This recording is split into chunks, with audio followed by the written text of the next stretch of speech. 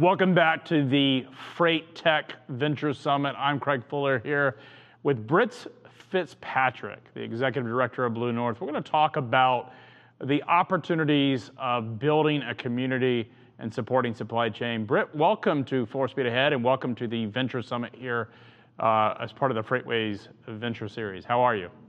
I'm great. I like that intro music. Thanks for having me. It's high energy. We like to be high energy, keep the energy alive and the passion here. Brit, you're a fascinating person. You have been in the startup community and you've gone out and developed this community to really help startups in the Northern Kentucky area get their start, but really focused on supply chain. Tell us a little bit about Blue North. Sure. So Blue North is the ecosystem for startups in Northern Kentucky. If you're not familiar with Northern Kentucky, we're part of the greater Cincinnati region, and we cover 8 counties. And our job is to, as you said, connect entrepreneurs to critical resources. So we know that's capital, it's customers, it's talent, it's education. So we help connect entrepreneurs to the resources that are available in the region and also through our partners around the country. So you have gone out and started this. You launched it in July, really to connect folks that are in the community, but also large corporates that are involved in supply chain. Why specifically did you focus on supply chain? It's a unique asset of our region. We are home to the CVG airport, which is also the home to the air cargo hub for both Amazon Prime and DHL.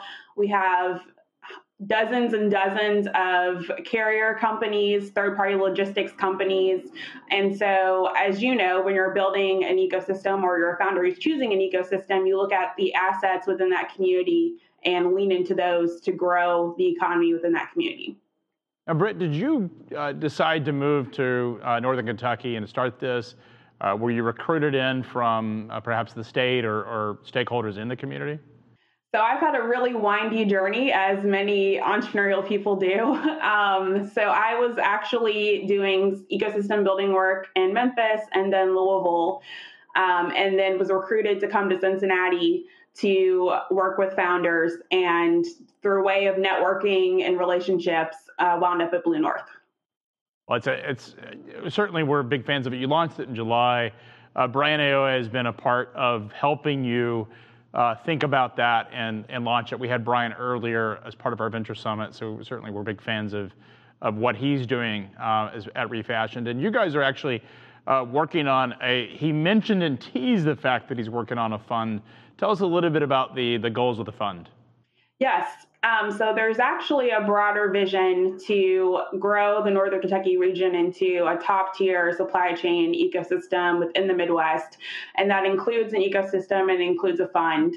On the fund side, we are looking to raise a $50 million fund that will focus on seed stage and some Series A investments to invest in companies that are, of course, in our region, but also companies that can leverage the assets that we have, whether that's, the corporate connectivity that we have to big cos like Kroger or P&G, the airport, as I mentioned, or the type of, talent and infrastructure we have to facilitate things like last mile delivery.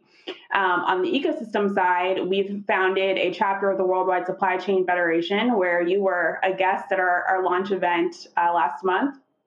And so that's a monthly meetup where we're bringing together experts like yourself with startups and potential customers and partners to facilitate these ad hoc connections to help founders get the network capital that they need to facilitate the other types of capital that they're looking to raise.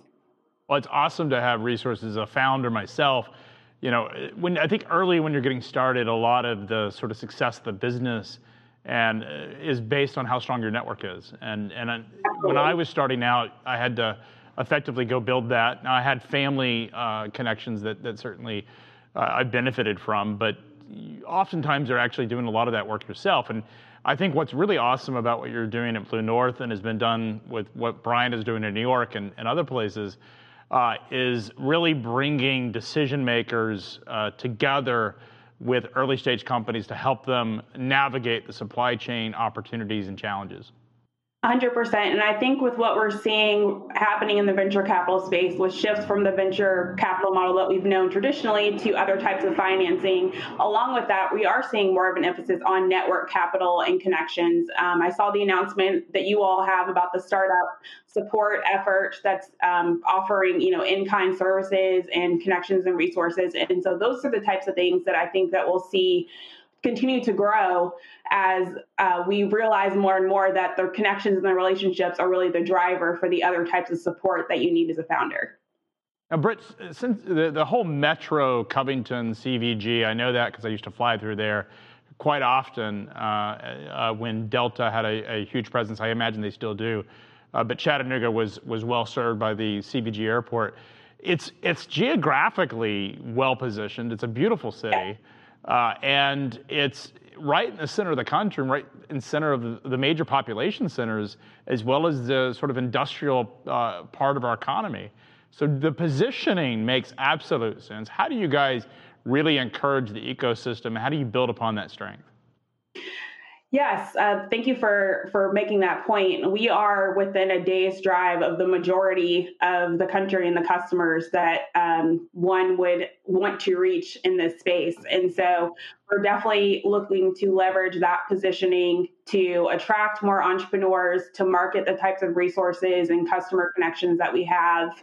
Obviously, the fund will be a huge component of that because at the end of the day, you do need capital to scale.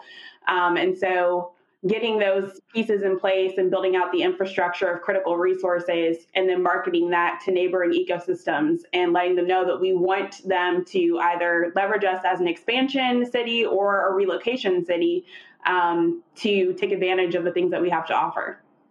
Now, Brit, you're a fascinating individual. You've moved from Memphis. You were a founder of a company. You're a Black female in the South raising money. You had a startup. You were a SaaS company. What are the challenges? Steve Case touched on it this morning, where they've, as part of the Rise of the Rest Fund, are actually creating a platform, the largest check they've ever cut in their Rise of the Rest tour, a $2 million check to Black founders. But I imagine there are a lot of challenges being a Black founder, female Black founder in the South, trying to raise money for a technology company. Absolutely. I'm a huge fan of the whole Revolution team and what they're doing, and really excited about the pitch competition. There certainly are unique challenges. Well, I'll start off by saying being a founder is hard, period. Like, it's hard to take something and put it out there in the world and get it to scale. But when you add to that, the challenges of unconscious bias or pattern matching, that's where things get even more difficult and complicated to navigate. I think for me, being in 2013 in an ecosystem that was so young and not known for technology, what I dealt with was just being a lot of times the first or the only. And so a lot of times I was breaking a pattern. And so sometimes it takes multiple instances of success for people to recognize, like, oh, this can actually work and this can actually be successful. But if you don't have the opportunities and the relationships, as we mentioned earlier, to get you to the point of success, then it becomes a never-ending cycle. And so that was definitely something that I dealt with quite often. And like you, I happened to go out and just build my own network. I moved to San Francisco for 4 months. I sold my car, moved out of my apartment, and moved there, put all my stuff in a suitcase, lived with 6 other roommates for 4 months to build relationships. We did end up raising some angel investment from Memphis, but I think my willingness to leave and build other relationships is what kind of put some fire under some folks to give me some capital. So sometimes you have to be willing to go outside the box to do that. That's awesome. I think I missed the boat on San Francisco. I'm now having kids. I wouldn't have had that opportunity. But I did think about when I first started thinking about starting what's now FreightWaves, is I actually thought about moving to San Francisco, but I couldn't do that because I had kids. It was a sort of a thought for a hot minute.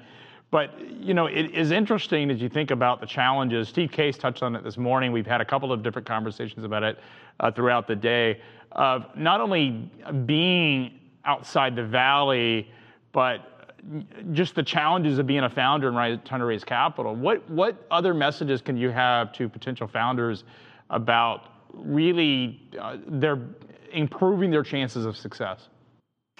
Yeah, I will say, even though I did move to San Francisco for 4 months, I'm very bullish on the Southeast and the Midwest as prime opportunities for investors.